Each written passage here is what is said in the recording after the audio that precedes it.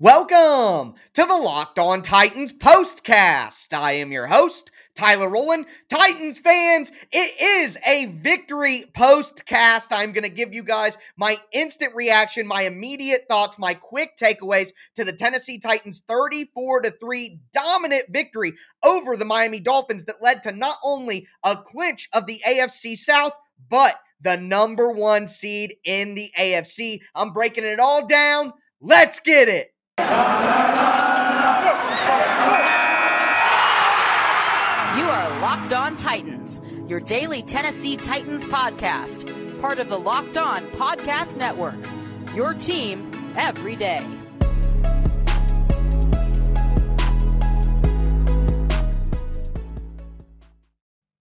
(34-3), the Titans thoroughly dismantle the Dolphins. They look like a fish out of water in Nashville on Sunday. Okay, I'm sorry, I won't make fish puns the entire time, but just super excited about this victory. One thing that comes to mind instantly, and like I said, my raw emotions in the postcast after the game. Thinking about it immediately, when the Titans do good things, it always seems to be a struggle. It always seems to be unnecessary drama sometimes. And we've seen that this season. They've lost to the Jets, the Texans, that comeback loss against the Steelers. The Titans don't always make it a pleasurable viewing experience, even when good things happen and good seasons are happening. But not this weekend, not this time, man. And since the beginning of the year, it just felt like this is a different Tennessee Titans team. And there's no bigger example than this game. Previous iterations of the Titans would have gone out there and played with their seafood. Okay, I'm sorry I lied to you guys. But you guys know what I'm saying. You've been following the team. You've seen this. The Titans have a tendency to kind of play down to their competition, especially in big moments, and leave us all in an anxious state. But not today. Something about this team is just different. And they just thoroughly dismantled the Dolphins all the way through. 17-3 at halftime, 34-3 at the end of the game. I predicted 20-9 as the score because I figured that it would be a double-digit win. The Dolphins' offense is not good. Tua is not good. I mean, he's not awful. He's not in the fourth or fifth bottom tiers of quarterbacks, but he's probably in the middle of the third tier. I put Ryan Tannehill in the second tier just so we're all on the same page here. So Tua's not a great quarterback. They don't have a good offensive line. It was so rainy in Nashville. The field was a mess in this game. So a speed guy like Waddle isn't going to be able to dominate, even though Waddle did have a good game in the one big play the Dolphins were able to get. Of course, it was him. He's a talented guy. They're going to get something. Miami is a good team. They're not terrible, but we all knew the quarterbacks that they played during that 7-game winning streak that there was a bit of fraudulence there with maybe their overall record not necessarily showing exactly who they were. And the Titans proved that as well. So the Titans made a statement about themselves, but they also kind of brought the Dolphins back to reality and rubbed the magic off of that team for the rest of the season. But talking about this game, it just starts with the defense, really. I mean, it was a punt fest to start, if we're honest. The first 4 drives of the game, first 5 drives of the game were all punts. The defense is just going back and forth. And here's the yardage. The Dolphins got 30 yards on that first drive that they had. They had 2 good opening plays that got them a good chunk of yards. But after that, the Titans had 0 yards on their first drive. Then the Dolphins had 1 yard on their next drive. The Titans had 6 yards on their next drive. Then the Dolphins followed that up with a 1-yard drive and another punt. So 5 straight punts in a row. But then the Titans offense, who, if you looked at it, 2 really good defenses in this game.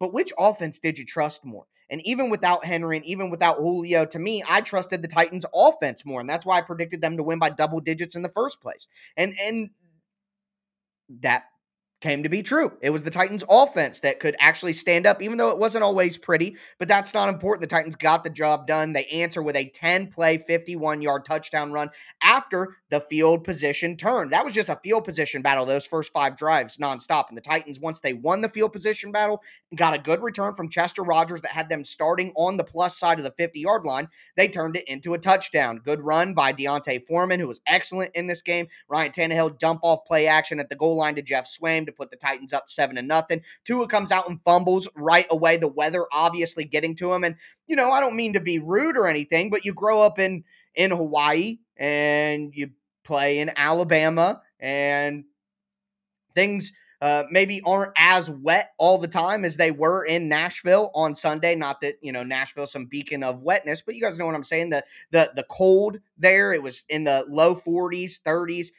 The rain, slight snow, icy mixture, all that. Tua seemed like the guy who's ready to play in that environment. Not for my money, and that fumble was critical. The Titans get a field goal off of that and go up 10-0. Miami does respond with a field goal, but then an answer. In baseball, they call it a shutdown inning. You want to take timely runs off the board, shut people down. So the Titans answer the Dolphins' field goal with their own touchdown, 21-yard run, Deontay Foreman to score, and that puts the Titans up 17-3, and then come right out, and the Titans are able to force a punt before halftime on Miami, a shutdown inning for the defense. The Titans score, and if Miami scores a touchdown there, 17-10 at halftime, doesn't feel the same. So just a big moment for the Titans defense and the offense after the Dolphins score their first point to answer with a touchdown and then a punt. End the half, the Titans are up 17-3, come out. The Titans punt, but 42 yards on the drive, so they flip the field position. It leads to a missed field goal for the Dolphins, a punt for the Titans, then a turnover on downs on fourth for the Dolphins. The Titans turn that into a touchdown, and Ryan Tannehill, a great pass to Anthony Firkser in the back of the end zone. Miami turns it over again. Titans field goal, the interception, another Titans touchdown late in the game to Hilliard to really ice things off. So just a great day for the Titans. The Bengals beat the Kansas City Chiefs, which puts the Tennessee Titans in the number 1 seed in the AFC. The Colts lost to the Raiders. Ultimately, the Titans didn't need the Colts to lose to wrap things up, but it feels nice. You know it, and I know it too. So, like to see that. I mean, everything is just set up perfectly for the Titans here. They handle their business against Miami. They clinch the AFC South. Hat and t-shirt game secured. The Bengals do their job and beat Kansas City, giving the Titans the number 1 seed in the conference. The Titans play Week 18 against the Houston Texans, and yeah, you could call that a letdown game after they clinched the division and all that, but because the Texans beat the Titans at home, that revenge will propel the Titans to avoid any kind of letdown emotionally in that game. The Titans win that game. They go to 12-5, which was my season record prediction anyway. They get the first spot in the AFC and get the bye. And then all the reports over the weekend.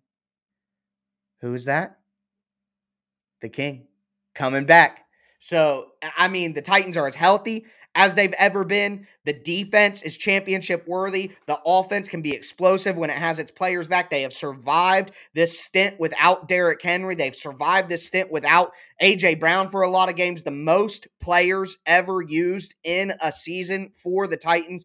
The injuries, just all of the ups and downs of the season, and the Titans are here. And again, contrary to what we've seen from them in history, the Titans just absolutely closed the door on any doubt that they are the best team in the AFC.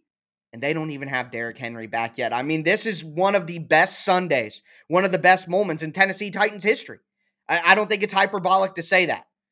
Back-to-back division championships, potentially the bye and the number 1 seed in the AFC with all the injuries and all the adversity, which brings me to my final point of the postcast. And remember, I'm going to be breaking down the entire game, going way more in depth with the things I saw schematically, the keys to victory, individual player performances in my full-length episode that will be out on the channel on Monday morning at 9 a.m. But the point is, Mike Vrabel is the coach of the year. No question about it. No question about it. There's absolutely no doubt in my mind. There should be no contender now. There should be no contender. Everybody said this team was dead without Derrick Henry. And Mike Vrabel has led them to potentially the number 1 seed in the AFC. Mike Vrabel is the coach of the year. The Tennessee Titans are currently the number 1 seed in the AFC. The Tennessee Titans are the AFC South champions. What an incredible day of football and an incredible Sunday for us all. Again, make sure you check out my full-length podcast coming out at 9 a.m. on the YouTube channel and whatever podcast platform you use on Monday morning. Thank you all. That's going to do it for me. As always, I am your host, Tyler Rowland, and this was a Locked On Titans postcast.